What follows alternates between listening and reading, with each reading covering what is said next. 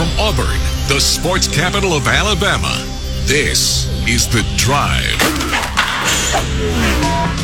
The Drive with Bill Cameron and Dan Peck on ESPN 106.7 and online at ESPNAU.com. To be a part of The Drive, call 334-321-1390, toll free at 888-382-7502, or email The Drive at ESPNAU.com. Hello, everybody. Welcome in. It is the Thursday edition of The Drive. Hope everybody doing well on this what has been sort of it's not really a thunderstorm Thursday, but it's been a wet one. We gotten a decent amount of rain here this afternoon. Not that we didn't need it, so that's fine. Hey, it didn't stop. I had someone lined up to do some pressure washing at the house. He did it today. Everything looks great. Wow. I was like, well, he was going to get wet anyway, he said, I mean, I thought you were going to say nature beat him to it with some of this rain. Well, but we're talking some serious pressure washing. Yeah, I was going to say, fortunately, nature didn't have the pressure that the pressure washer did. So, he did a great job, and I appreciate it, Blake. And he said he's going to come back and touch up a couple of things tomorrow. But yeah, I really appreciate that. So, anyway, hope everybody doing well. Is Blake is Blake his own sort of business pressure washing? Is it a? Yeah, he's sort of he does quite a few different things. All right, very cool. Well, yeah, shout out to Blake for all the work he does. We're a show for the blue collar folks. Oh, absolutely. And the laborers, the workers out there trying to make your day a little bit better. And yeah, absolutely appreciate folks like Blake out there getting the job done. So welcome in. It is the Thursday edition of The Drive. It is draft day.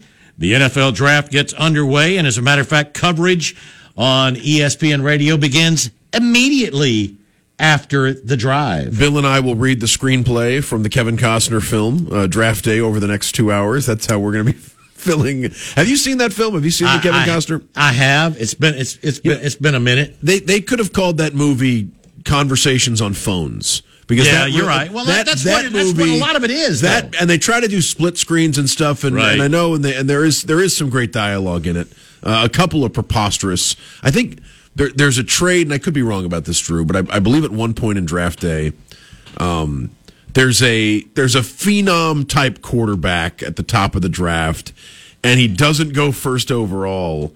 And so in Draft Day, because this guy didn't go first overall, all the other teams are unprepared about him and don't know what to do because they weren't. Oh, yeah, you know that would be the case. And so Kevin Costner can swoop in and trade 3 second-round picks for the second overall pick in the draft with a phenom-type quarterback having just slipped from 1 to 2. Yeah, well, now, and maybe back in 1960... Or maybe with I don't think that would have been the case back then. Or maybe with the worst general manager in the history of organized sports on the other end of the phone. Oh, that's true. That is true. There have been some bad ones. There have been some bad ones, and so that's I don't want to spoil too much because it is a charming enough film. But it is Draft Day, and the could be a very significant draft for the Alabama Crimson Tide, right? I mean, you look in their first overall pick could be could be Bryce Young going to the Carolina Panthers. That is the expectation tonight, is that Carolina with the first pick, having traded with Chicago, Carolina is going to take Bryce with the first pick and make him their new franchise quarterback. What do you think of Bryce Young as Carolina's first overall? I think it makes a lot of sense, and it's sort of surprising with all the first rounders. I think it's 40 that Nick Saban has produced at Alabama. They still have yet to have a number one pick in the NFL draft. And they've only had, I believe Tua is the only, I guess Tua is the only Tua's the only quarterback of those picks that Nick Saban has had at Alabama. Tua is the only first round pick at quarterback in the entire time. Was Jalen was gone, right? But one didn't go in the first round. No, yeah, but the other guy. Was there another quarterback that went in the first round? Am I forgetting somebody before Tua? I forgot. I'm blanking on his name. Just a few years ago. What's his name? There was Jalen Hurts. There was Tua. Yeah. And then Bryce. Mac Jones. Mac Jones went in the first round. You're right. Thank you. It's like, I could not think of his name. Right. COVID year, 2020 Mac Jones. I forgot about Mac Jones. Wait a minute. So Mac Jones did go in the first round. So it's Tua, Mac Jones. I always forget Mac Jones too. Yeah. Just the other day, I was talking about the run of Jalen Hurts and Tua Tagovailoa. And there's another first Young. round guy right there too. You got the highest paid player in the history of the NFL, and then first rounders. Yeah. Yes. This is going to be. Yeah, this could be 3 straight. Yeah. But this one could go first overall. This one should go or could go. Yes, higher than anybody. Any ever have it. I think some folks would, if you didn't watch too much Bryce Young, it's easy to believe any quarterback can step into the Alabama situation and succeed because they have excellent talent at on the offensive line and at running back and at receiver, and that's true to a degree.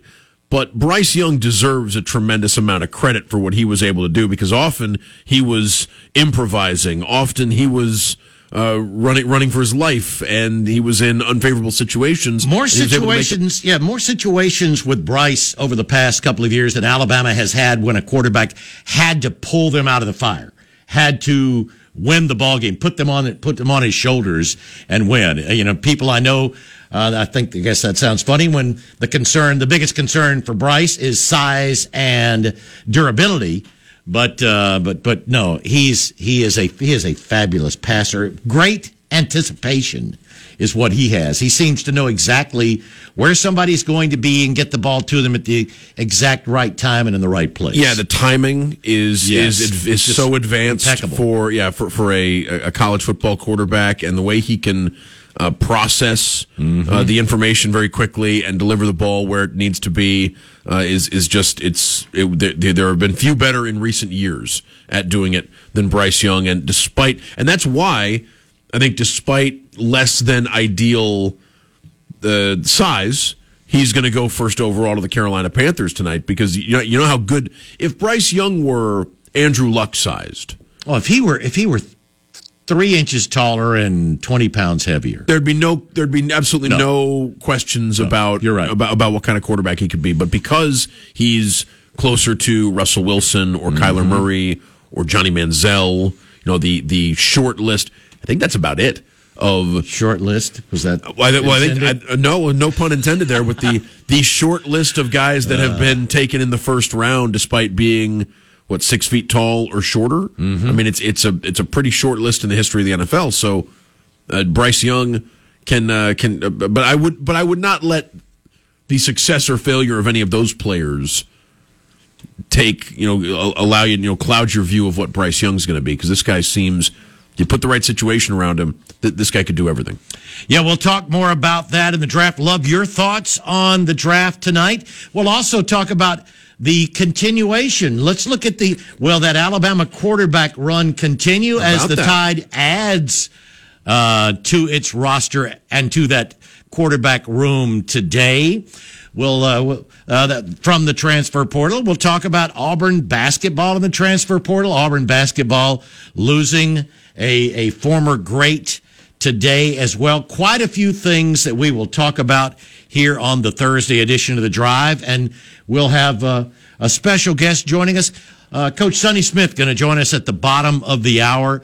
Go ahead and let you know that former Auburn guard Gerald White, a native of Augusta, Georgia, and an outstanding point guard, passing away today at the age of 57. That's sad news. We'll talk to Sonny about that and more, though. We'll talk basketball, taking a looking at the Auburn roster, the transfer portal, his thoughts on quite a few things as well. The news on Gerald White was shared on social media earlier today by Auburn Mayor Ron Anders, who knew Gerald personally.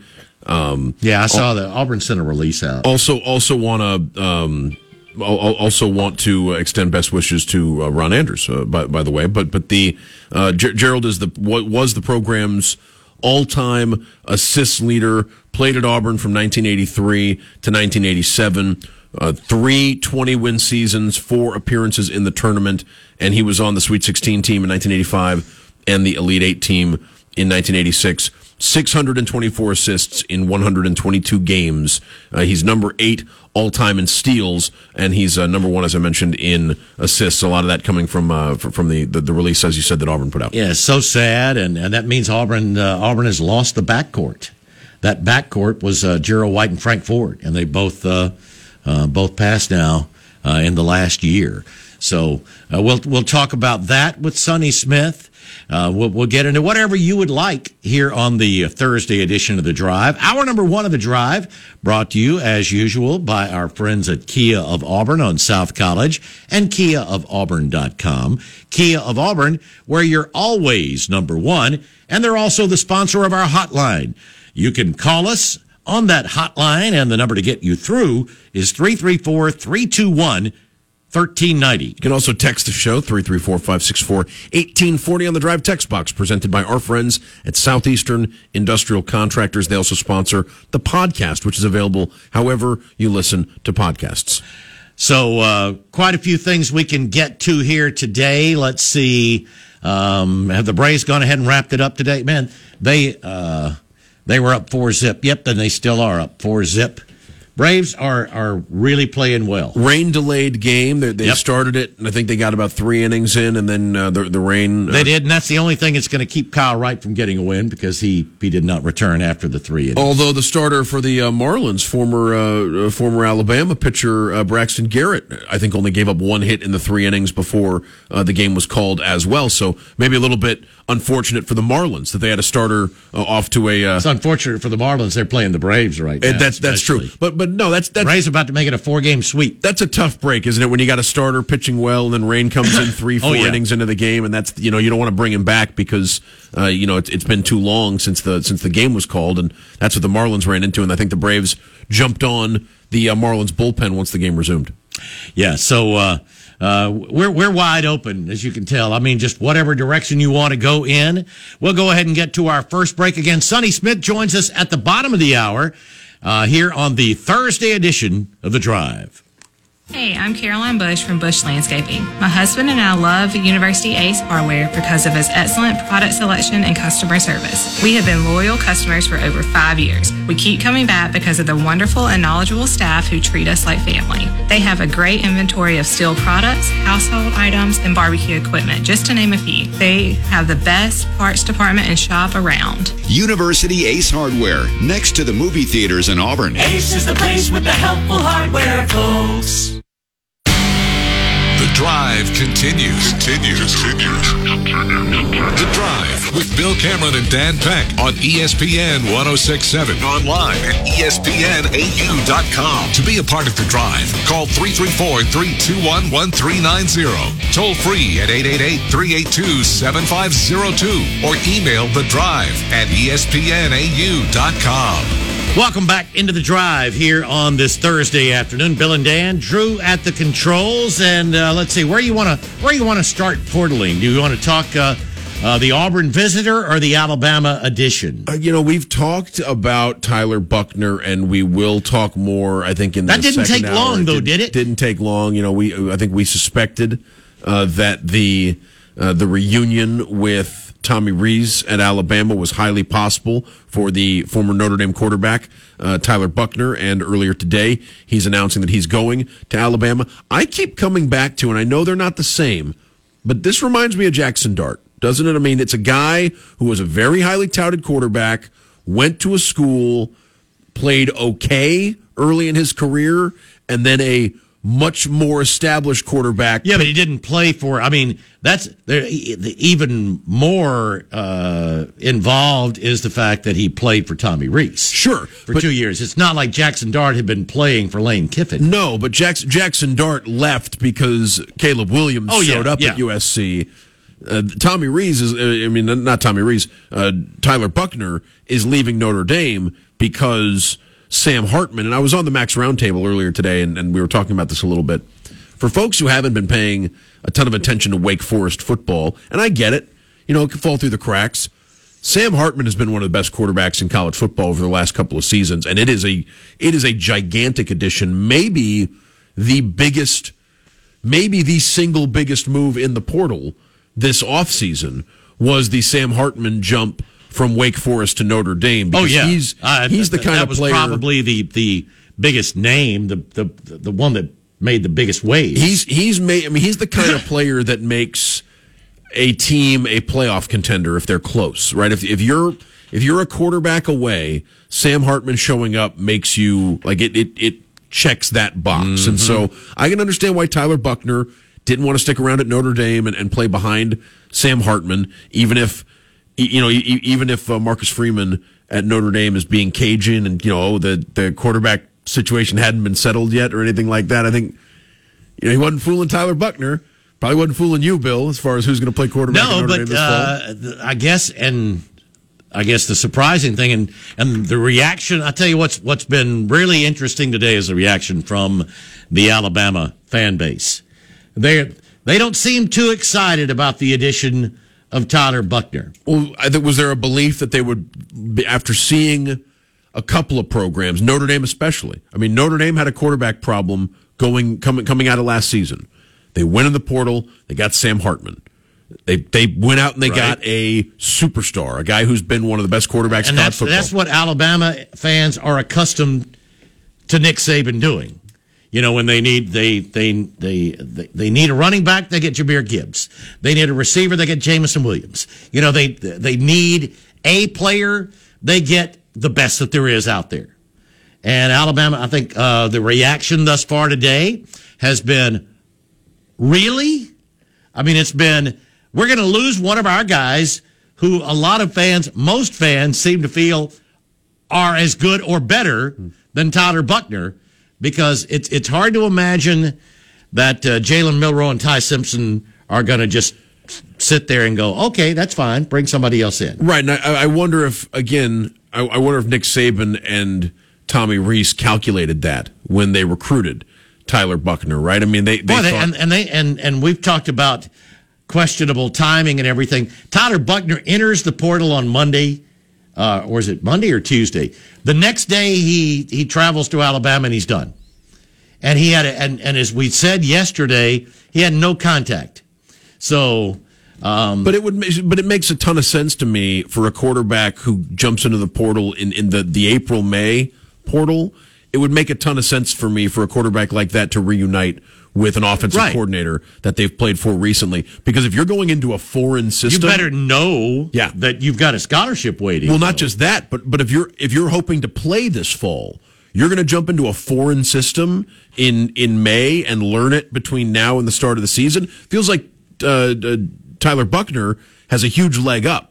Right, because he understands. Even if there are changes between what Tommy Rees did at Notre Dame and what Tommy Rees is going to do at Alabama, and I would expect some changes, I would imagine Tyler Buchner has a leg up. And right now, Bill, I would think he is the favorite to start the opener, the first game of the season. I don't know how the season's going to play out, but I would think Tyler Buchner is playing the first snap of the season at Alabama this fall.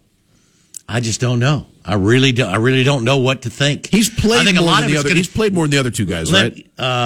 Like in college football, he's played more than. Yeah, he's been there 2 years. That's his thing. He's thrown 118 passes. Not a ton of passes, and Milroe's 18 passes. Milroe's thrown couple dozen, if that. So I mean, ask me again on Monday after the portal has closed. I mean, we'll see if Jalen Milroe is not in the portal, maybe he's the starter or Ty Simpson's the starter. I don't know. I just don't know what to think. I'm going to be surprised if one of those guys is not in the portal. It's just Monday. It's just very easy to see. I mean, you've seen situations before where an offensive coordinator brings in his guy, right?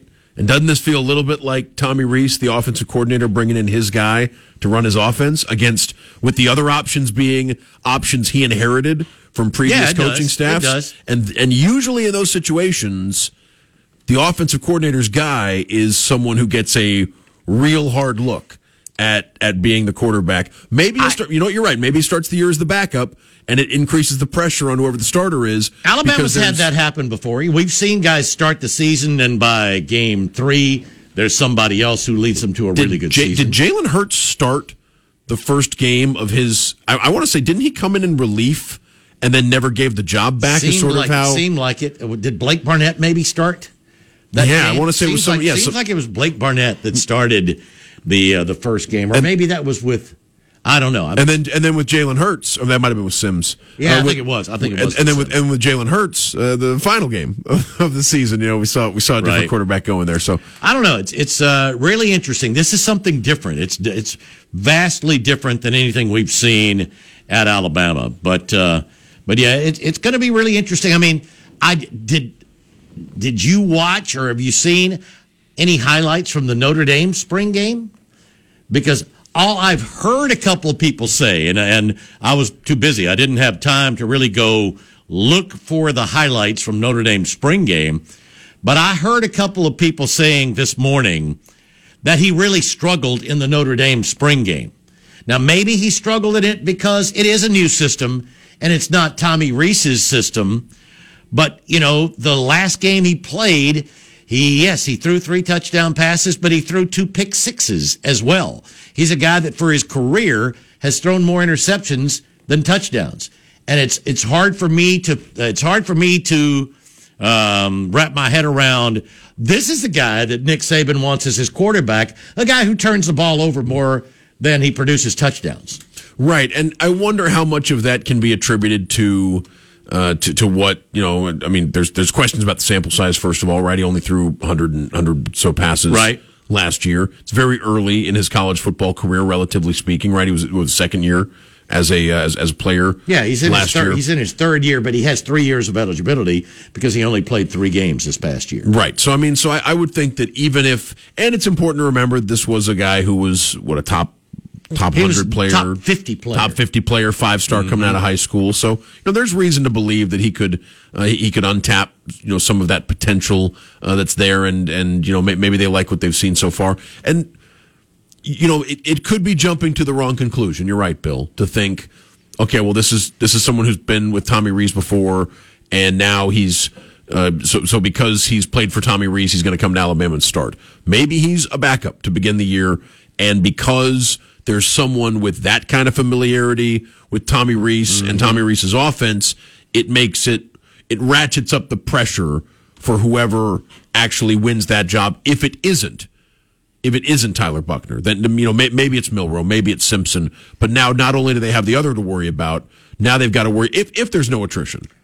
Yeah, and what about the freshmen, Holstein, and what's the other guy's name? I mean, they've got 2 incoming freshmen as well. I wonder if the addition of Buchner is enough to get Simpson or Milroe to transfer. I think 5 is probably a little more crowded than most quarterback rooms are going to be. 5 scholarship quarterbacks, all with at least 3 years of eligibility. Right, and because Milroe's got 3. Well, because Saban was cagey about who's got the lead between Milroe and Simpson right after the spring game. There's some, and I know what Simpson got hurt in the spring game. Is that right? He suffered some sort of thumb or hand injury. So maybe that could set him back in the quarterback battle, depending on where it goes. But no, I think that's it's an addition that, Buchner's a gamble because, again, so much of it seems wrapped in his potential as a recruit. But it could be a really significant addition for Alabama. Yeah, Jalen Milroe only played in 4 games as a freshman. Was the four game freshman rule in effect in 21, or was it just last year? I don't know. So that's where, he may only have 2 years, but still, 5 quarterbacks with multiple years of eligibility, that's probably not going to last. I think the redshirt years were normal in 2021. I think it would be four Yeah, games. but back then, remember, it couldn't come at any time of the season before the rule changed to 4 games no matter when. I think 21 was a year where post rule change. If that's the case, he's got 3 years of eligibility as well. I would assume he took a redshirt in the 2021 season. Yes, and Jalen Milroe has thrown a total of 60 passes in his career. In his college career, 118 for Buchner, and they both are almost exactly the same, right at 57%, just under 57% completions for both of them. Any word on Auburn football and the transfer portal? Anything as far as? Haven't heard anything. Now, again, remember, players don't have to make decisions by Sunday; they just have to be in the portal by Sunday. So, I mean, Auburn's been recruiting. We still haven't heard anything about tight end. I mean, quarterbacks. The most buzz I'd heard about a quarterback was that Auburn was trying to get Tyler Buckner to visit, and that makes me wonder. Gee, was there somebody else that they were thinking they'd be able to bring in that they couldn't? Are they waiting for a graduate transfer? What is that? Because they seemed much more interested in Tyler Buckner than they had in Ben Bryant or Chance Nolan. I mean, a few guys that have already been in the portal. But no, Auburn continues to bring offensive linemen, defensive linemen in, but I guess those players will decide when they decide. We're going to talk with Auburn, a legendary former Auburn basketball coach, Sonny Smith, in the next segment. Really looking forward to talking with Coach, even though it's not the happiest of times. No, not really. Auburn mourning the loss of legendary point guard Gerald White. We'll do that. Stick with us. Just underway here on the Thursday edition of The Drive.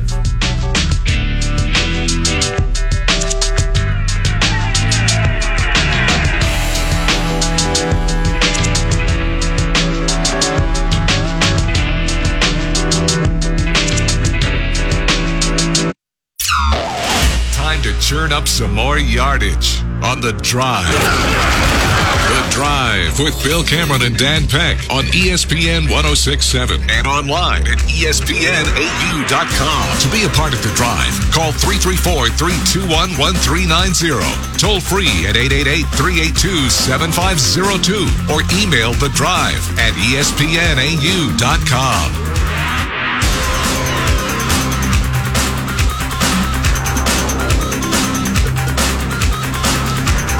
Welcome back into The Drive here on this Thursday afternoon. Bill and Dan here in the studio, Drew at the controls, and we're pleased to welcome in one of our favorites, and that is Hall of Famer Coach Sonny Smith joining us here on the Thursday Drive. Sonny, how you doing today? I'm good. Good to be with you guys. Oh, it's great to talk to you anytime. I mean, hate to sort of open up with something that is such sad news, but really shocked to see the news today that Gerald White, who was such an outstanding point guard and just an outstanding person, passing away today at the young age of 57. Yeah, that really was tough. The young man had been kind of sick for quite a while, but he kept it to himself, and it eventually caught up with him. He had lived a very good life and was an outstanding player for us, and also a good assistant for Mac at VCU. Right, and was an outstanding coach. And the interesting thing about Gerald White that I always think about, he was the leading scorer in the state of Georgia, averaged something like 30 points a game, 29 points a game as a high school player. He comes to Auburn, I made a point guard out of him, wouldn't let him shoot. So I said they ought to have fired me in about a week after doing something like that. And to beat all of that, Bill, he was from the same high school that Pat Dye graduated from. So it wasn't one of those. He wasn't well known already. He went to the same high school Pat Dye did. Yeah, Richmond Academy, and I remember Coach Dye. As a matter of fact, Coach Dye talking with us a little bit about taking a little credit for helping you get Gerald. Well, he really did. Gerald was a highly recruited player, and for us to get him, and the thing about it, what made the interesting part of it is we had recruited him because we wanted him to be a point guard, and he didn't want to be a point guard, so we thought we were probably going to lose him because of that. But we'd also been able to get a name both of you are familiar with, named Frank Ford, sure, as the second guard. So what we wanted to do was put those guys together and let them go for 4 years, and it pretty much worked out that way. And they were two outstanding guards and great friends, and both of them have passed away now, and that's not good. No, that is really sad. But you're right. I mean, people who watched Gerald, I mean, you would have never known really that he wasn't a point guard. Obviously, you saw his ball handling ability and his vision when you went to recruiting, because he took to that. Whether I'm sure he would have liked to have been able to pull the trigger a little bit more and score a little bit more, but he was such an outstanding, such a solid, didn't turn the ball over, great assist to turnover ratio guy. Oh, he really was a tremendous ball handler. Could really hit the outside shot and could get inside of people on the dribble. He never wanted to be a point guard, but he saw a chance that he could start as a freshman, and that was a very big thing for him, making sure that he started, because we'd end up getting Frank Ford. Mm-hmm. And both of them would have been going for the same position, and neither one wanted that, because we wanted both of them to be starters, and they were going to be very good starters for 4 years, we kind of felt. And that worked out extremely well. They played together for 4 years, ended up being great friends. I think they're both in each other's wedding. It was a great job for us. And Gerald was also he's still in the top 10 all time in defense, or in steals for Auburn. What was what was he like as a defensive player, Coach? Well, to be high in steals and having played for me is kind of unusual. I'll tell you this: the reason why is because we played zone most of the time. Mm-hmm. Back in those days, and I hate to say something like this, because back in the day when we first come into the SEC, we didn't trust the officials quite the way you do today. And so I played more zone than anything, because you couldn't foul us out in the zone because we wasn't going to foul you. And Gerald had to play a lot of zone. If we'd been playing man, he would have been probably higher in steals, because he was so quick. His first step quickness was really good, and he had tremendous hands. But he played a lot of zone while he was here, and then that was because I didn't feel like we were at that time. I didn't think the officiating was that great in the league. It ended up getting organized by C.M. Newton, a guy like that, put them together, and we got the best officiating in the country going at one time. But it wasn't that way when I first took the job at Auburn. Talking with Sonny Smith here on the Thursday Drive with Bill and Dan, and you said, back in the day, things have changed more than just a little. I mean, now we talked about it a little during the season, but how would Sonny Smith have felt as a coach with the situations we have now with the transfer portal and NIL? Oh, I always thought that you should take guys that they're going to not be with you forever. Have the ability to leave after 1 or 2. Be that good, So I always thought we needed to recruit to keep guys that weren't going to be here for 4, and that would fit right in with the way that things are today. A guy can leave, and all the way things are set up today. And you can play immediately on transfers. I didn't mind taking transfers. And only thing that ever would stop me from doing something like that, we were always going to run set plays. And a lot of guys didn't want to play in programs where they were limited because of the number of set plays that you run if you didn't give them enough. And so, that sometimes chose the way that we recruited people. We took Gerald White, and then we end up getting Frank Ford, and we knew we had to play them both at the same time. So I thought that Gerald White was a much better ball handler than Frank, and Frank was a much better physical player to play the two positions. And they worked out and started 4 years together, and we were real good during that time.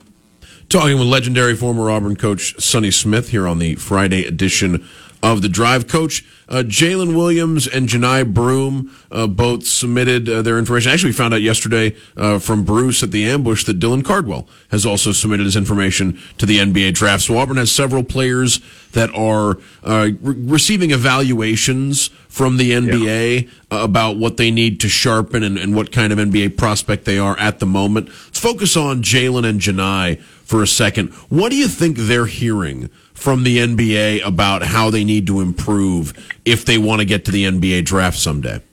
I would think it's kind of like this: is they're not discouraging people. The people that are into telling people where they should go pro or shouldn't go pro, they're not discouraging these guys because they know they have some form and maybe a lot of forms of pro ability. But the way things are today, you can say you're going pro and then go back and play immediately, and that's. I don't blame players for saying to check out and see what their value is as a chance to play professional basketball. As long as you can go back and play. Now, years ago, they do that and not be able to play again, and that's not good. But the way it is today, I think it's good for them to check out how good their chances are of being a pro.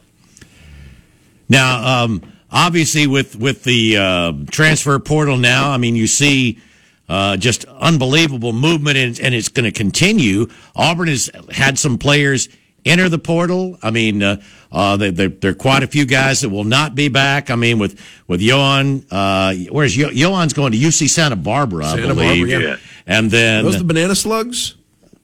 Maybe. That sound. I think that's the one that's the banana slugs, and then I believe they are. I believe you're right. I believe Dan's got it, and then Chance is Syracuse. Is that right? That's correct. Yeah. All right. And then Wendell. First season in 50-something years without Jim Boeheim. They're in that's right. Syracuse, a new era of Syracuse basketball. Yep. And then with Wendell gone, Auburn's got quite a few spots.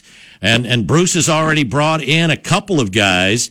Have you been able to either meet or see any of the video on the new additions, Denver Jones and Chaney Johnson? I have not.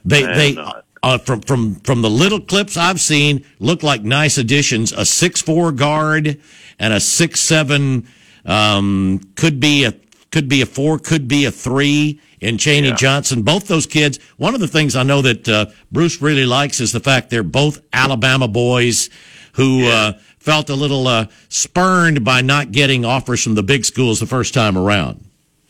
Yeah, and I think transfers are the way to go because people are that way people cannot jump out and take away a guy that you thought you were going to have for 4, and you got no way of replacing him. Right now, the transfer portal has worked out where you can go, check it out and then go back. You also can transfer and play immediately. I like the way things are today, and I think I don't think it's hurting recruiting at all.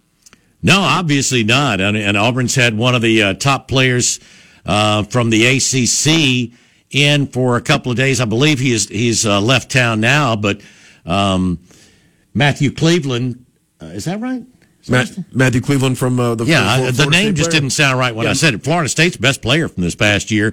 Another player from the Atlanta area was visiting Auburn here after having gone to Missouri and Miami. So, I mean, Auburn's got a chance to add another 6'7" player there.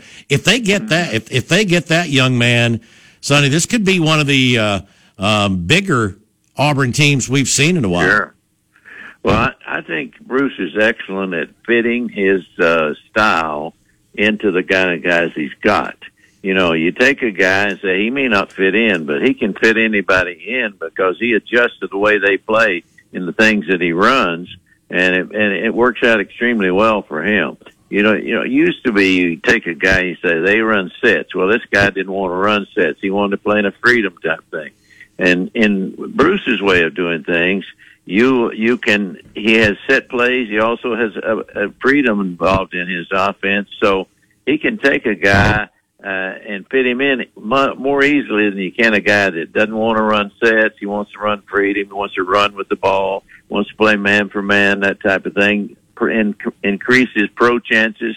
Bruce fits the players he fits his system into the players fitting the players into his system, if that makes any sense. Oh yeah, and so I think the future looks bright for Auburn basketball. Dan, what you got? Well, a couple of updates. One, UC Santa Barbara are the Gauchos. Okay. Santa Cruz are the Banana Slugs. That was our mistake. Gaucho also an excellent Steely Dan album from the early '80s. And then for Coach, we're talking about some of the other players coming back and what what it's believed they need to improve on. Let me ask you this: what about Trey Donaldson? Like, you got to see a little bit of Trey in his freshman year. He could be the point guard for much of the season. Auburn bringing in Aiden Holloway as well, a highly regarded freshman. But what did you see out of Trey, and how would you feel about him taking the reins at point guard this year? Well, I think he can do it. I think he would have to shoot a little bit less. I think he looks to shoot, and I think he's a scorer that can score the ball. He's a shooter that's going to be a scorer. Is what I'm trying to say. A lot of times you don't want your point guard taking a ton of shots because the other people don't get the ball. But I think he'll fit into their system really well because he can handle and he can give up the ball and he can shoot the thing. I don't see him being a problem at all. I think it'd be a great addition. Yeah, it's going to be really interesting. Not addition, he's already here. Oh yeah, I tell you what, it's crazy though.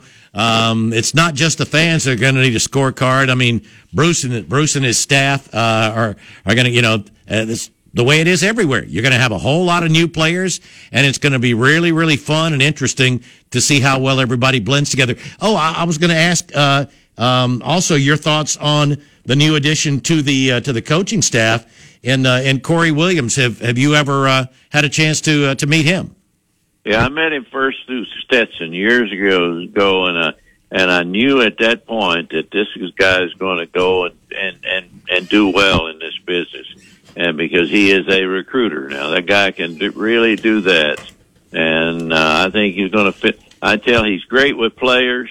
I saw that years and years ago when I only saw him the one time, and I believe it was Stetson the first time I met him. Yeah, I believe he was. Yep. And that working there, I think Glenn Wilkes might have been the coach at the time. He worked for a guy that needed an assistant to bring in players and that could still fit his system. And he was really good at that, so I think he's going to do a tremendous job. I really do. Coach, a big addition to the conference, and one not without some controversy, is Ole Miss bringing in Chris Beard. Auburn has now seen Wes Flanagan go and join Chris Beard's staff. Your thoughts on the decision to hire Chris Beard and what you think Ole Miss is getting in their new coach, who's been very successful in his tenure at Texas Tech, even back at Little Rock, but has also had some controversy swirling around him. Yeah, well, I'll say this: if you want the thing about coaching basketball today is can you win? That guy can win. Mm-hmm. That guy can recruit, and that guy can take players and fit them into the way that let them freedom. What he does more than anything else, if you watch his team, he's a great defensive guy, and if they'll play defense, he'll figure out a way to fit them into a system offensively, and I think it's a great addition myself. The journey from junior college basketball 20 years ago. I mean, even in 2012, he was coaching the South Carolina Warriors of the ABA, and he went to McMurray, to Angelo State, to Little Rock, to Texas Tech, to Texas. The climb over nearly a decade, up to the highest level of college basketball. He had to be doing some really impressive things, and yeah, I know there's optimism that Ole Miss is getting someone that can turn that program around. Yes, and I think he will do that. And he is known as a recruiter. He's also known as a great defensive coach, and he'll find a way to fit him into the way he plays offensively. And I think he'll do good. And I also think he used the only route that he had to get there, and he didn't mind moving. I think there's a lot of coaches got to do that. It's very, very often you find anymore where a guy has just been at one place and not gone any other place. You learn about other systems. You also learn about different recruiting areas, and I think it puts you in a better position when you become a head coach when you've done that type of thing. Sonny, we really appreciate you spending a little time with us on such short notice. Great stuff. Great to hear. Get to talk with you about Gerald White and so much more. We really appreciate you spending some time with us, and we'd love to get you back again sometime. Thank you. Well, I'm always available to you guys. Thank you so much for having me on. All right, Sonny, have a great day. Thanks, Sonny. Coach Sonny Smith joining us here on this Thursday edition of The Drive, the passing of Gerald White, but so much more. Sonny's just great to talk to. So grateful that we get some time to talk with Sonny Smith. Usually have Justin Ferguson on Thursdays. Didn't mention that, I don't think, at the top of the show, but Justin will be here tomorrow. Had something going on today. Speaking of tomorrow's show, only an hour long, as we'll be throwing it over to ESPN Radio's coverage of the NFL Draft, which starts tonight as soon as the drive is over. We need to get to our final break of hour number 1. Stick with us here on the Thursday Drive. Now, more of The Drive. The Drive with Bill Cameron and Dan Peck on ESPN 106.7 and online at ESPNAU.com. To be a part of The Drive, call 334-321-1390. Toll free at 888-382-7502 or email The Drive at ESPNAU.com. Welcome back into The Drive. Well, we were a little premature, perhaps, in writing this one up for the Braves. It looked like it was in the books. 4-0 going to the 9th. And the Marlins with a 5 spot in the top of the 9th. The Braves down to their last out right now. We've got another hour to go. Those plucky, down to their last strike. Those plucky fish. Those Miami kids. The Miami Sound Machine. Yeah, they're going to trying to salvage 1 out of 4. A.J. Minter. 5 earned runs in the 9th inning. Raisel Iglesias will be back soon as the Braves' last 2 batters take pitches right down the middle. And they were in the strike zone. And it's a 5-4 Marlins final. Oof. Yeah. All right. We're halfway done. Love for you to join in hour number 2 of the Thursday Drive.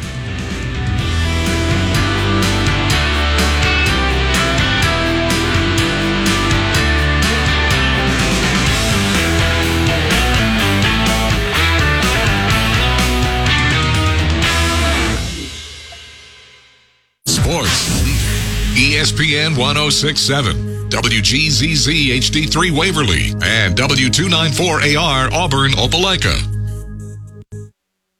This is SportsCenter. I'm Doug Brown. ESPN's Jamison Hensley reports the Ravens and quarterback Lamar Jackson agree on a 5-year, $260 million extension. It's worth $5 million more than the deal recently signed by Eagles quarterback Jalen Hurts. The NFL Draft starts tonight. The Panthers expected to take Alabama quarterback Bryce Young with the first pick. But what about the Texans with the number 2 pick? ESPN's Mike Tannenbaum. If you're Houston, how can you pass on C.J. Stroud? Here's a guy that could come in and be your starter from day one. We could argue if he's going to be an A, an A-, or a B, but my gosh, he's a really, really good player. Mike Tannenbaum on Fitz and Harry. Our ESPN radio draft coverage starts at 7 Eastern. The draft is also on ESPN, ABC, and the ESPN app at 8 Eastern. Jaguars offensive lineman Cam Robinson faces a multi-game suspension for violating the NFL's policy on PEDs. And only one NBA playoff game tonight. Celtics and Hawks game 6 in Atlanta. Boston leads the series 3-2. ESPN Radio is presented by Progressive Insurance. Progressive can help you protect your home, auto, boat, motorcycle, ATV, and RV, and more. And if something wasn't mentioned that you had in mind, find out if it can be covered at Progressive.com or 1-800-PROGRESSIVE, because it probably can be.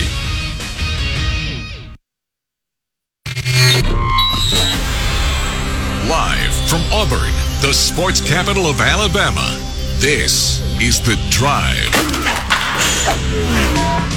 The Drive with Bill Cameron and Dan Peck on ESPN 106.7 and online at ESPNAU.com. To be a part of The Drive, call 334-321-1390. Toll free at 888-382-7502 or email The Drive at ESPNAU.com. Welcome into hour number 2 here on the Thursday Drive. Hope everybody doing well. Looks like the rain has moved on through.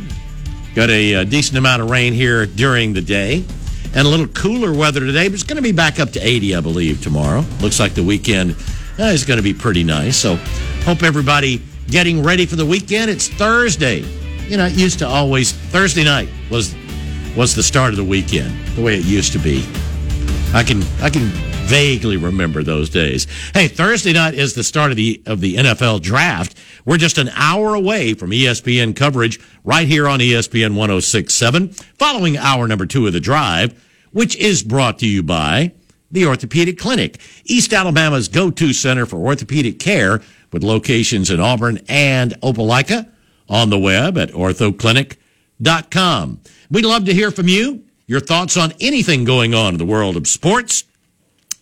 And one of the ways you can get through is on the Kia of Auburn hotline. Call us at 334-321-1390. You can also text the show, 334-564-1840 on the Drive text box, presented by our friends at Southeastern Industrial Contractors. Yeah, exciting time, draft night, as the NFL draft first round will be getting started just after our show ends here on ESPN 106.7. We'll have ESPN Radio's coverage of the draft. I believe they're doing the simulcast again on television, where you can catch it on, I think, ESPN and ABC. Yeah, I think so. NFL Network will have their coverage as well. So, should be a fun night, a celebrated night in the. The 2023 NFL Draft will be on ABC from 7 to 10:30 tonight. ESPN will also have their own coverage of the NFL Draft. I always thought it was kind of strange that ESPN and ABC have different draft coverage with the same, sort of ESPN. Right. ABC Sports team. But the draft getting started very, very soon. And unlikely there's an Auburn player in the first round tonight, but Auburn players will get drafted over the course of the next few rounds. Tank Bigsby, Derek Hall, Colby Wooden, Owen Papo, all looking likely as draft picks. But should be a lot of familiar names going early, including Alabama quarterback Bryce Young, the likely first overall pick. Yeah, we were talking about that early on. I mean, there'd been, some speculation or some thoughts that, well, maybe Will Levis. I would be shocked if that's the case, but I've been wrong before. Alabama fans hoping that they have their first ever number 1 overall pick there with Bryce. And the question is, what's going to happen? I mean, I think more of the question is, all right, what happens at number 2? Are we going to see some movement, some deals? One of the fun things about draft day, draft night, is trades and speculation of trades. Oh, certainly. And we had, something we've talked about on the show earlier this week. Haven't mentioned it today. There was clarification. Yeah, Lamar Jackson. With Lamar Jackson, the Ravens quarterback who did reach a deal with the Baltimore Ravens. He had been on the market, and there was talk that maybe another team. 5-year deal, right? 5-year deal to stay in Baltimore and continue trying to improve on the Ravens situation. They went out and added Odell Beckham to improve Lamar Jackson's receiver core, and we'll see what the Ravens can do now that Lamar Jackson is in place as their quarterback. But yeah, for other teams that are unsure about what they want to do, are we going to see a bombshell? Are we going to see a really big name already in the league switch teams tonight, or could we see a team move up and make a really aggressive move? The second pick is an interesting one, because if Carolina takes Bryce Young as expected, Houston has that second pick. They are a team that is without their long-term solution at quarterback. They are a team that I think a lot of folks have linked to C.J. Stroud, the Ohio State quarterback that would be there at 2. But DeMeco Ryans, former Alabama player, a guy who was one of the hottest young coaches around. But you remember him as a player. Oh, absolutely. Great linebacker. High intensity linebacker. And, if there's a guy who's going to decide, that maybe we need to take one of these defensive superstars in the draft, like, for example, Bill, think about this. If you're DeMeco Ryans, is it tough to pass on Will Anderson? Second overall? I would think it might be. How about that? You think about DeMeco Ryans, and the career he had. Will Anderson could be sitting there with the second overall pick. So is Jalen Carter, the Georgia defensive lineman as well. For an NFL team, it's not like Houston is just a quarterback away. That's a team that has issues all over the roster.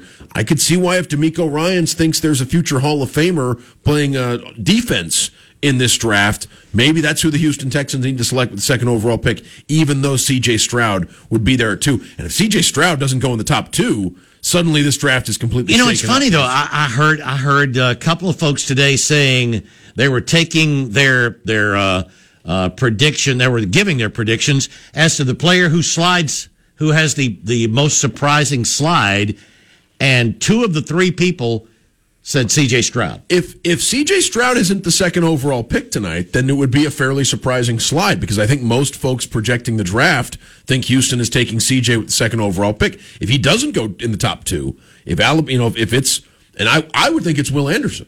Right, I would think it wouldn't be unlikely. No, you're right. I would think you can draw the line there. You can connect the dots and think maybe Will Anderson has a very, and if you're Will Anderson, I mean, that's a pretty great situation to go to, where you got a former Alabama linebacker as your head coach and somebody who understands the position as well as just about anybody in the sport at the moment. So it would be a great setup for those two. Wouldn't address the quarterback problem that Houston has, but yeah. And then if C.J. Stroud's available after the top 2 picks, you have teams that might look to make an aggressive move up.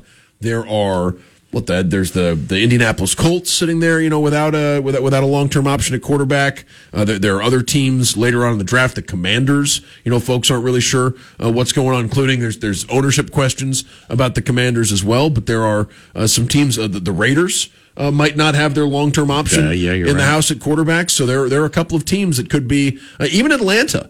I think it's fair to wonder. They drafted Ritter relatively high last year, the Cincinnati quarterback, but I don't know if the Atlanta Falcons have their solution. And another one, I think Jake Crane mentioned, Tennessee Titans drafted Malik Willis a couple years ago. They drafted Ryan Tannehill. And the word there is that they're looking for an upgrade. They have Ryan Tannehill as well, but folks have been, when you look at the 5 quarterbacks, if you include Hendon Hooker, the 5 quarterbacks that could go in the first round tonight, Bryce Young, C.J. Stroud, Anthony Richardson, Will Levis, and Hendon Hooker. The Tennessee Titans have been one of the they've been one of the teams folks think might choose quarterback tonight and add one of those guys to the fold. And that's where that number 2 pick, whether it's C.J. Stroud, if it's not C.J. Stroud, then you think they're going to be teams seriously trying to trade up to the number 3 spot. Assuming the team picking 3rd overall, which I think is the Colts, they might take C.J. Stroud themselves. Well, they may. That's what I'm saying is they'll be fielding some offers. They'll be getting some offers regardless. So I mean, number 2 will so will Houston. So I mean, that's always fun. Is the movement or the possible movement, and I know that there's no way. You were talking about Draft Day, the movie earlier, and that to me would be the coolest thing, to be able to be privy to some of those conversations. Oh yeah, I mean, I just love the idea of what's going on behind the scenes. How good are some of these people at convincing the other one, twisting arms or sweetening the pot? I mean, we're part of the closest thing Auburn has to the NFL draft every year in the Greystone League, and that thing gets probably correct. That thing gets pretty heavy. That thing gets pretty hectic. So yeah, I can imagine what it's like, especially when something unsurprising happens, right? Like if you're around the league, if they're expecting C.J. Stroud to be the 2nd overall pick, and suddenly Houston hands the envelope to the commissioner, and he reads it's Will Anderson or anybody else. Yeah. Then one of the things I always feel bad for is the guy who's there, and he's got the suit, he's with the family, and pick after pick goes by, and he's not being called. You know what it's going to? And they're trying to still act like they're not just sick. Well, suddenly it starts looking like the stock market crash, right? Like guys are scrambling in every direction, and there's the news is spreading, person to person and things like that. So yeah, it could be. You're thinking, what's wrong with that guy? And there's also and that's the other thing when we focus on when the focus has been on the quarterbacks like this, like there's nothing wrong with taking Will Anderson real early, or Jalen Carter for that matter, if you think they're going to live up to their position, and let someone else. It could be disappointing to a fan base that's got their heart set on one quarterback or another, but I understand why folks would say, hey, let's shore up one of the other critically important positions on a football field, like edge rusher or the middle of the defensive line or things like that. So yeah, there's some really talented players in this draft. Looking forward to see where they end up, including it seems like the consensus is that that Derek Hall will be the first Auburn player selected. It would be a surprise to see him taken today, but tomorrow. I mean, I've seen mock drafts that have Derek Hall as one of the first 60 players off the board. I surely wouldn't be surprised that Auburn has a couple of guys go tomorrow. We haven't mentioned, I think, this hour, that tomorrow in the 5 o'clock hour, we won't be on because the day 2 of the draft gets started at 5 o'clock tomorrow, and I think it's very likely that Auburn has someone or someones go tomorrow. Should have a really fun show tomorrow, though, in the 1 hour we're doing. We're talking with Justin Ferguson from the Auburn Observer. He wrote a thing about Chaney Johnson after breaking down some Huntsville footage, and he'll also tell us about his feelings on Matthew Cleveland. Who left Auburn today. Matthew Cleveland spoke to some media, and, right. And I guess the belief is that there could be a decision within 2 weeks. He said within a couple of weeks. I think, his plan is, what I hadn't thought about is he's going back to finish up the term at Florida State, and that doesn't end for more than a week, and then they're finals. So it could be a couple of weeks, although he could decide where he's going to wind up and go ahead and announce at any time. But right, it sounded like he had a pretty good visit. Really liked. He said he got to know more. He got to meet more people at Auburn than he had at the other spots. And there are reasons that folks have liked Auburn's chances in this recruiting battle from the very beginning. Auburn was very involved in Matthew Cleveland when he was a 5-star coming out of Atlanta. Auburn has had success with players from the Atlanta area. And Auburn's closer to home. So, I mean, with Auburn, you look at the other schools, Missouri, Miami, Auburn obviously just, an hour and a half away from Atlanta. And there's a pretty glaring need for a wing like Matthew Cleveland. On this team. And he mentioned that Auburn's looking for someone to replace Alan Flanagan. Thought that quote was interesting too. That it's even though Alan Flanagan has his options open, it feels like if he's going to play college basketball next year, it won't be at Auburn, right? Like especially if Auburn lands a Matthew Cleveland or a Jalen Thompson, or Jalen Tyson over the next few weeks, because the way Auburn has approached this offseason would give you the belief that they don't, they're looking to add wings to this team, which would suggest that Alan Flanagan isn't in the future plans, and he's got options. So I don't think anybody would be too surprised if Alan Flanagan pursued something else. We'll get to our first break. Love for you to join in. Anything on your mind, sports-wise. We'll talk about the football player, the quarterback who made his decision today from the portal. Didn't stay in the portal very long. We talked about him yesterday. We'll talk about that. How does that affect the team that he's going to? Now, that and more. Come on in and join us here on the Thursday Drive. Let's get back to the Drive. The Drive with Bill Cameron and Dan Peck on ESPN 106.7 and online at ESPNAU.com. To be a part of the Drive, call 334-321-1390. Toll free at 888-382-7502 or email The Drive at ESPNAU.com.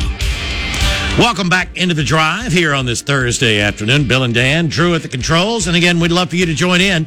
All right, going to the break, talking about Tyler Buckner, the former Notre Dame quarterback, who today announced that he is headed to Alabama after a very short period in the transfer portal. He entered the portal after Notre Dame's spring game, and Alabama's were both this past weekend. Buckner was 6 for 13 for 40 yards and an interception in the Notre Dame spring game. Don't know if he, maybe he was going against the ones. Don't really know. Meanwhile, Sam Hartman, the Wake Forest transfer, 13 for 16, 189 yards and 3 touchdowns.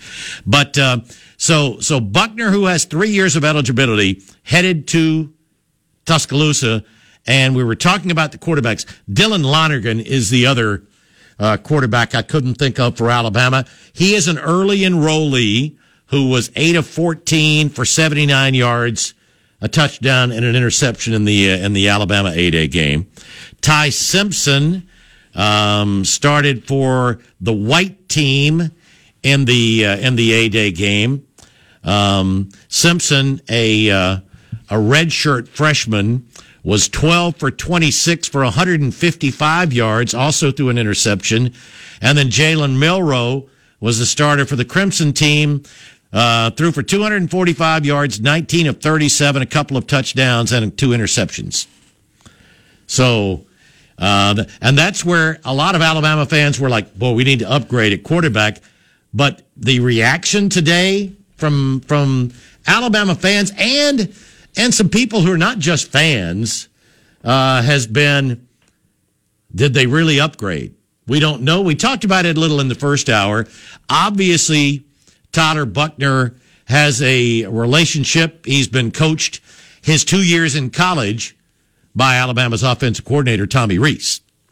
The Buchner situation is an interesting one to me because, we were saying in the first hour, I think Notre Dame made, maybe the single biggest splash of the offseason going out and getting Sam Hartman from the portal. I mean, that's as good a player that switched teams as there was in the portal. ESPN's FPI projects Notre Dame to win 9.5, 10.5 games, depending on their simulation there, which, Notre Dame has Ohio State, USC, and Clemson on the schedule. They're heavily favored in every other game they play, and if they win one of those 3, maybe even 2 of those 3, they're probably looking like a playoff team and a battle-tested playoff team. If you're going through Ohio State, USC, and Clemson en route to the postseason, so I can understand why why Tyler Buchner looked at that situation and said Sam Hartman's going to be this quarterback. It's going to take fortune, or tragedy or something to keep to get Tyler Buchner into the starting lineup. As far as what Alabama's getting, it's hard to say because they're getting another athletic guy with a strong arm with familiarity. Both Tommy Rees is familiar with what Tyler Buchner can do, right, having been his offensive coordinator for a couple of seasons at Notre Dame, and Tyler Buchner is familiar with what Tommy Rees is expecting from his quarterbacks, having played for him at Notre Dame. I think it's an advantage if you're going to join a team this late in the game. Mm-hmm. It's an advantage to be as familiar with the playbook as one would imagine Tyler Buchner is with Tommy Rees' playbook. All right, so in the first hour, I was trying to figure all these guys. There's 5 scholarship quarterbacks now on the Alabama roster. Well, actually 4 are there, and Eli Holstein will be coming in this fall. You have 4 of these guys are 4-stars, and Buchner was a 5-star. So he was the most highly touted of the group coming up. But all 5 of them have multiple years of eligibility. Jalen Milroe is officially listed by Alabama as a redshirt sophomore. Tyler Buchner is a redshirt sophomore. Ty Simpson is a redshirt freshman, and Eli Holstein and Dylan Lonergan are true freshmen. There's no way, absolutely no way, 5 guys with 3 years of eligibility or more are going to stay on that team. Well, with first year players, I wonder if they would if they were where they were expecting to be on the depth chart this year. Right. First year. Well, they may have been thinking, Bryce is gone. I've got a shot. Can Nick Saban or Tommy Rees, can they manage this to where Simpson, Milroe, and Buchner all believe they've got a chance of being the guy when the season starts? Because if you can convince, if you can, here's the thing. If they can just get them through Sunday, if they can get to Monday, then the guys don't have the option of being able to play anywhere next fall, Alabama. And any of those guys could be the guy by the end of the second or third game, right? I mean, depending on how these things shakes out. So look back just a couple of, we were talking about the Georgia situation where Stetson Bennett was number 3 at best going into the season. Yeah, JT Daniels and DeJuan Mathis, expected to be ahead of Stetson Bennett on the depth chart at Georgia. So I think maybe, next year they probably won't have all 3 of those guys. Yeah. But for this season, I could see a scenario where Simpson, Milroe, and Buckner are all there when the season starts because they all think they're going to be the guy when the season starts. And by week 3, it's going to be more apparent. One would think it's going to be more apparent when somebody's not playing. Or two of them aren't playing, right. And one of them has seized control of the job. But maybe they use. I don't have Alabama's schedule right in front of me as far as what they. I think it's MTSU opening day, and there's a game against someone pretty significant at a conference. They play Texas this year. Middle Tennessee, Texas. Yes, is game 2. Okay, so that week 2. So how you? Let's think. Could you see 2 or 3 quarterbacks playing with the first team for Alabama in that MTSU game? Yes, I could see that. But then Texas, probably not. Then they get South Florida before Ole Miss. No, that Texas game in week 2 puts a wrench into it. Yep. Because if you had three overmatched opponents the first 3 weeks of the season, you could really take your time figuring out who the quarterback is going to be if you wanted to, if the competition were still close. I don't think you want a 3-man race going into the Texas game. Right, like you want to have an idea of who, just seems like for a variety of reasons you want to narrow things down. That first game, though, I think I think my guess would be, Bill, that the attrition in the Alabama quarterback room, if there's going to be any, will come from the very young players because Simpson, Milroe, and Buckner might all believe right now that they're going to be the starter for the Texas game. Yeah, I guess. Like all 3 of them might think right now, I got a clear path to, if I outperform these other 2, I got a clear path to being the starter for the Texas game. And if I get the job, maybe I won't give it back. I still think it's not unlikely that somebody's going to be in the portal before Monday. 334-321-1390. That's the Kia of Auburn hotline. Maybe Milroe or Simpson. Milroe is the one that most people seem to think, because he appeared to be the leader and is similar to, in his strengths are similar to those of Tyler Buckner. Well, and I can understand why someone would look at Alabama's new offensive coordinator bringing in his guy, someone that he's very familiar with, and thinking, well, that's an indication that this guy's going to play and I'm not, so maybe I need to jump into the portal. I just wonder if the competition is open enough right now that maybe Milroe and Simpson stick it out. You can always say what Tyler Buckner said. I'm going to enter the portal, and if things if things aren't as attractive there, I could come back to Alabama. We'll see how Nick Saban would handle that. I think Notre Dame knew that he wasn't coming back. Let's get a call in before we get to our bottom of the hour break. And Bill is up next on the Kia of Auburn hotline. Hey, Bill. Hey, guys. I was thinking the coordinator for Notre Dame goes to Alabama and takes his. I'm sure there's no tampering going on there, and if he brings his own guy, well, sure, that's got to create a mess. He's going to have better players around him. The guy could succeed, but his numbers don't look all that good against probably a little bit lesser competition. Will they get 5 or 6 scholarship quarterbacks now? 5 of them, yeah. 5 of them, none more than a redshirt sophomore. Wow. So between Georgia and Alabama, they got enough quarterbacks to spread them around the whole entire conference. League, just about. Just in the last couple of years, I would think there was that.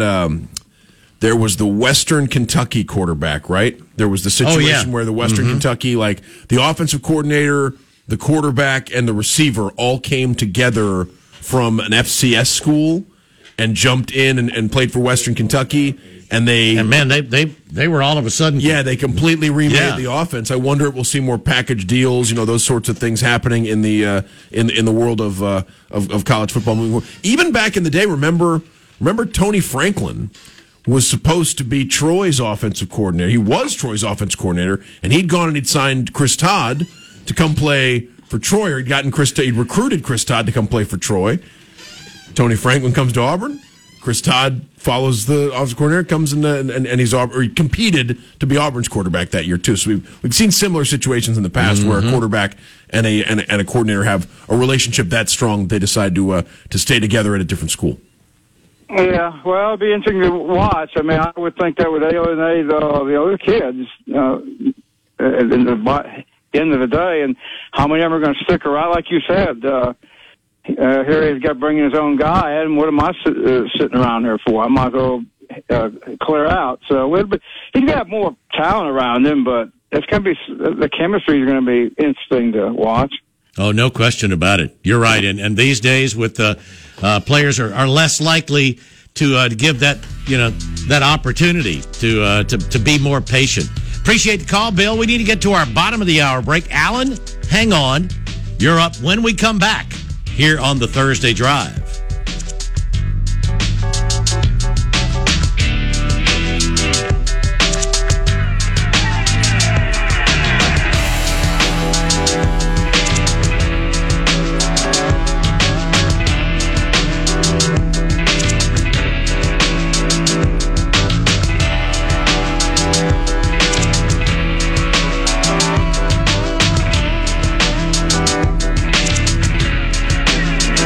Zero 33.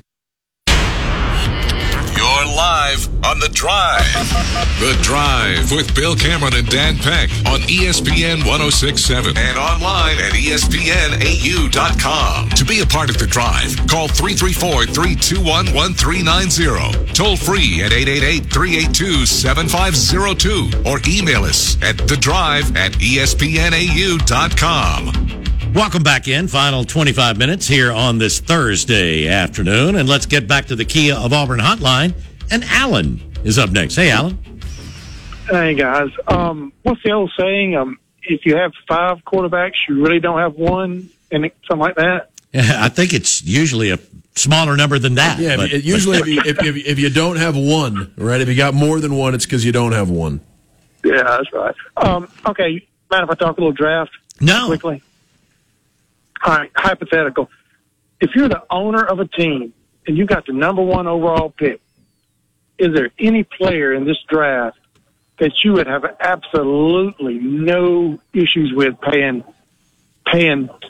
what you got to pay for the number 1 overall? I mean, no physical, no character, no mental, no football issues. I mean, is there any guy like that you can think of? I mean, I would think. I mean, everyone carries some degree of risk, right? But I would think like there are. I mean, of the top prospects, is there one that I'm more certain than the others will have a stellar, perennial All-Pro, Pro Bowl, NFL career? I'm not sure. Like, I mean, because there's questions about. I think Bryce is the best quarterback of the bunch, but there are questions about.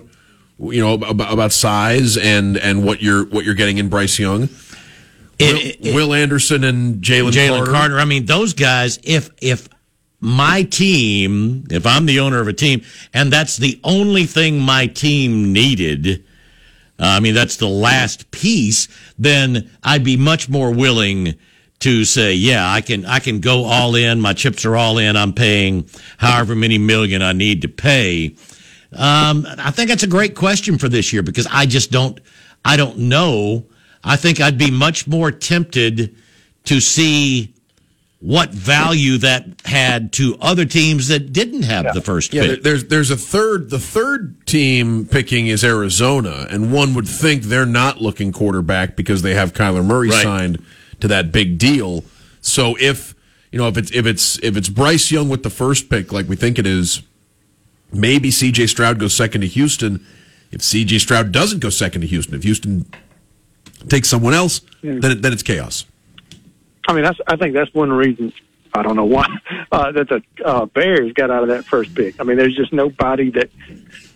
Yeah, get as much as you can, and let somebody else make that pick that other people are just waiting to be able to ridicule down the road. I mean, off the top.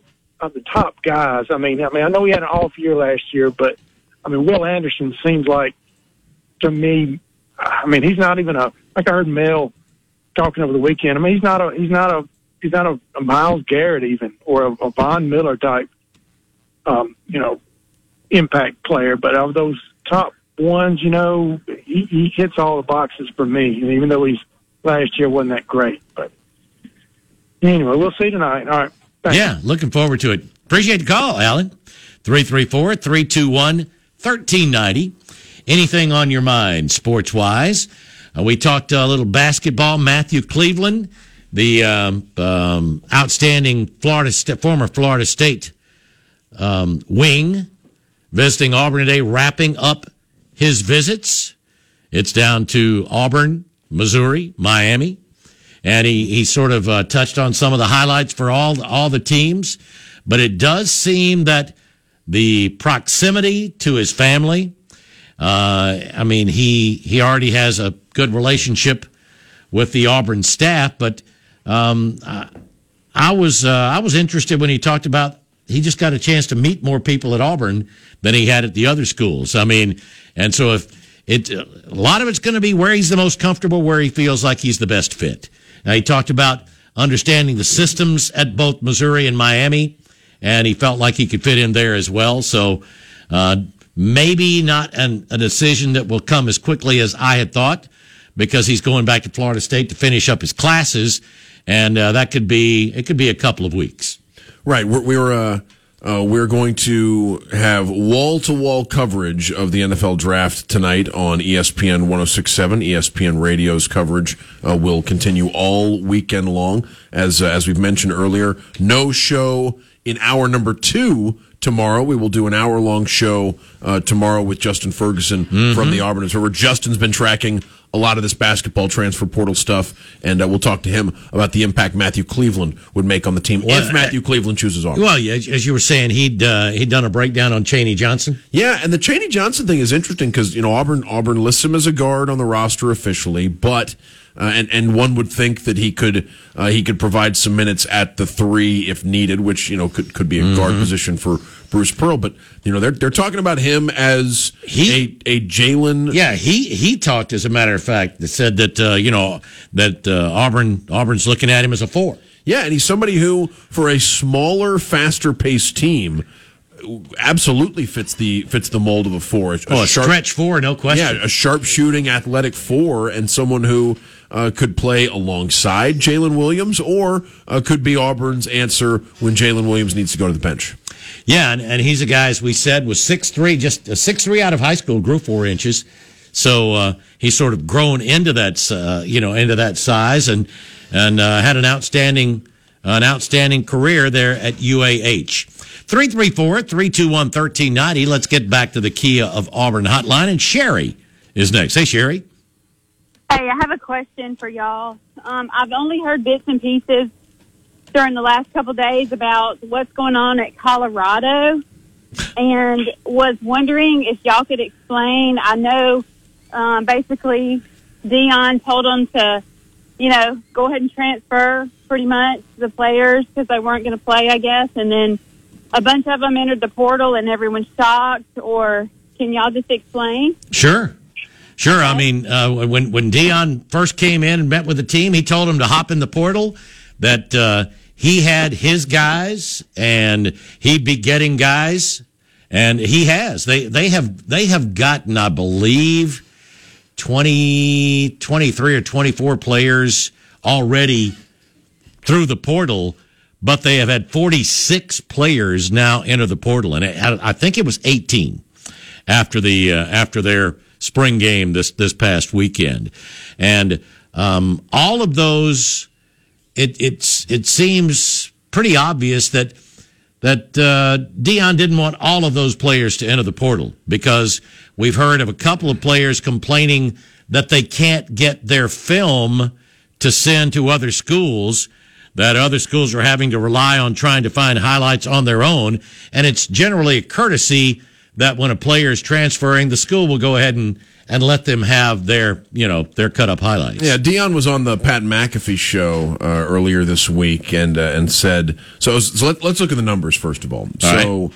Between incoming transfers and the players they've signed out of high school, Deion Sanders has signed 48 players to come to Colorado. Right, since taking high school, junior college, and transfer. Yeah, between right. every avenue available. At the moment, he's signed 48. Might not be finished. Right, there are players in the portal right now, and there are graduate transfers that could make themselves available between now and the start. There have been 26 players from Colorado that have entered the spring portal window on top of a lot of players that I don't have the number in front of me for the fall window. But, it was at least 20. Right, but so they're so the question is their scholarship numbers. I heard a reporter who covers Colorado and I believe works there in Boulder said that as of yesterday they had 63 players on scholarship. So they're 22 players short right now of the 85 max. Right, and Deion Sanders. Now, I would point something else out. We talked about this when Billy Napier got the job. NCAA policy permits a first-year head coach to cut players. They can NIL pretty much permits that these days. But within the rules, a first-year head coach can show up and say, we're cutting you. You can stay here and you can be on scholarship, but you're not going to be on the football team anymore. Or you can go into the portal, but you will not be on the football team at my school. And it sounds like several of the players in the portal from Colorado were told this is the option that you have. You will not be on the team, but you can stay at Colorado, finish your degree on scholarship, or you can go into the transfer portal and play somewhere else. We've never seen any team. And, of course, transfer portal now has changed things, but we've never seen an exodus like this from any team. So the quotes from Deion Sanders on the Pat McAfee show, quote, "There's no way I can put new furniture in this beautiful home if we don't clean out the old furniture,"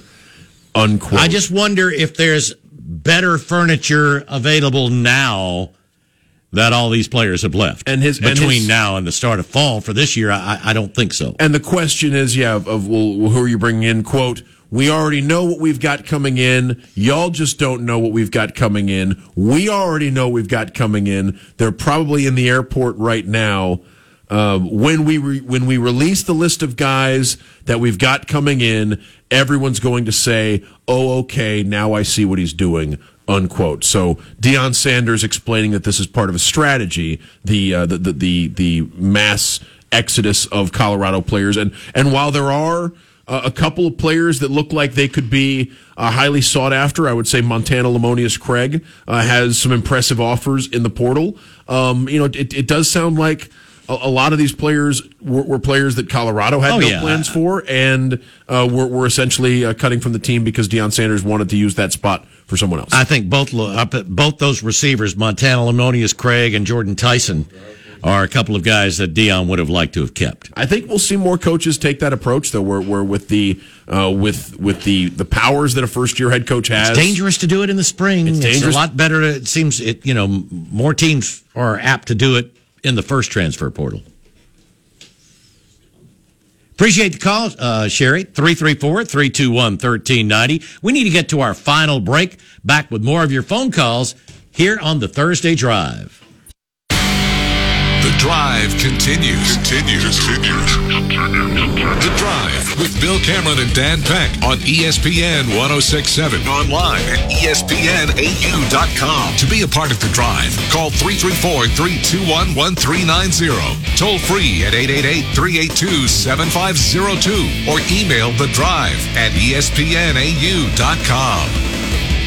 Welcome back in. Final segment here of the Thursday Drive. And let's get quickly back to the Kia of Auburn hotline. And Yellowhammer gets us started. Hey, Yellowhammer. Hey, afternoon. I just wanted to climb on that conversation about Deion Sanders and what you think about this. I don't guess Colorado's been lighting the world on fire lately. No, they were 1-11. Okay. Well, so he may say, well, all right, I see a lot of deadwood here, and we got to clear this out quick if I want to put my own culture in place, and get new furniture, which is going to be maybe a problem because you might have to get it from IKEA where there's a lot of for this year. But I mean, one of the things that you can look at is, I mean, if they win more than one game this year, it's an improvement. And then, like Dan was saying, he's got all those availabilities to sell because the NCAA now allows you to sign up to the number of 85. So if you go in 15, 20 players short, you can sign 15 or 20 more players than anybody else. So that's one of the things I'm sure he's going to be pitching. And he's probably not as concerned with winning immediately as he is bringing in the best players that he can. And it's really unfortunate for players, who are on the roster that Deion inherited, if they feel they were treated unfairly because they were, they weren't recruited by the Sanders regime and things like that. But I just think it's going to get more cutthroat, right? Like it's all. Oh yeah, no question. Those spots are going to be more valuable, and coaches are going to be under more pressure to produce immediately, which means they need to maximize their roster, and that could lead to situations where a new coach shows up and tells dozens of players from last year's team that they are looking at a situation where they could be cut from the team or encouraged to go into the portal because they need to make wholesale changes. Appreciate the call, Yellowhammer. Let's move on, and Terry is up next. Hey, Terry. Hey, Bill. Hey, Dan. How are y'all? Pretty good. Good. The portal closes on Sunday the 30th, correct? That is correct. Midnight Sunday, I believe.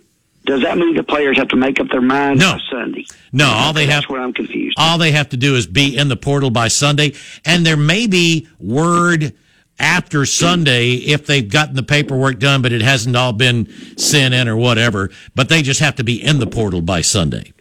Because I thought there might be a barrage or just a flood of players making commitments over the next 3 days, so I didn't know that. No, and what's going to happen with a lot of them is they'll finish up classes wherever they are and be able to make some trips early on in the summer. And, if they can't make it into the first summer session at most schools, they'll try to make it in by the second. Okay. Appreciate it, guys. Have a good night. Appreciate the call, Terry. Man, hope the throat gets a little better. It's that time, man. There are so many people that have. I know I've been clearing my throat and stuff. I thought the pollen was about gone, but yeah. Hope you get feeling a little better. No, that is something I think a lot of people had misunderstanding, that the portal window is just for players to enter. They can wait all the way up until classes start in the fall, although that's probably not advised to do that. I mean, you'd like if you feel like you want to be able to contribute somewhere in the fall, I would think you'd want to at least go through some of the summer workouts and fall camp. Yeah, I mean, if you haven't played a ton of college football, I just wonder, if you're switching teams now, what's your path to playing time like at your new school? You're right. Now, if you're someone with a big track record, if you're an established superstar, proven commodity, that's different. You can join a team in August and maybe step right in, especially in a couple of positions, and be plug and play.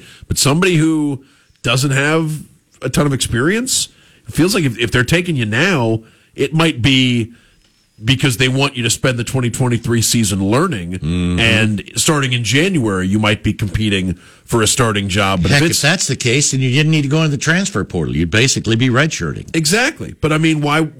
I mean, if you're, unless you find the perfect situation, that could be what you're looking at. Yeah, could be. So yeah, which is why I think we saw so much activity in the December portal window. Because players knew, if you wait until April, you might be looking. You're behind. You're way behind. You might be way behind. Mm-hmm. So there'll be more names, and there could be some big names that enter the portal. But no, they don't have to do anything immediately. They've got plenty of time.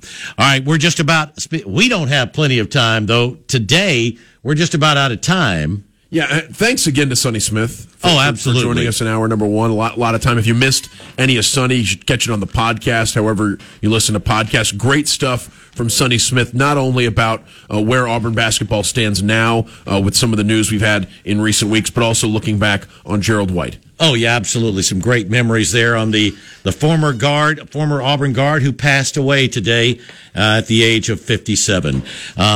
Again, we're just about out of time here. A reminder that tomorrow it will be a shortened version of the drive, but it should be a fun one with Justin Ferguson here with us for the 1 hour. Yeah, looking forward to seeing if there's any big shakeups tonight in the Auburn or in the world of the NFL with the draft. I mean, it could be beyond just Bryce Young and some of the SEC players.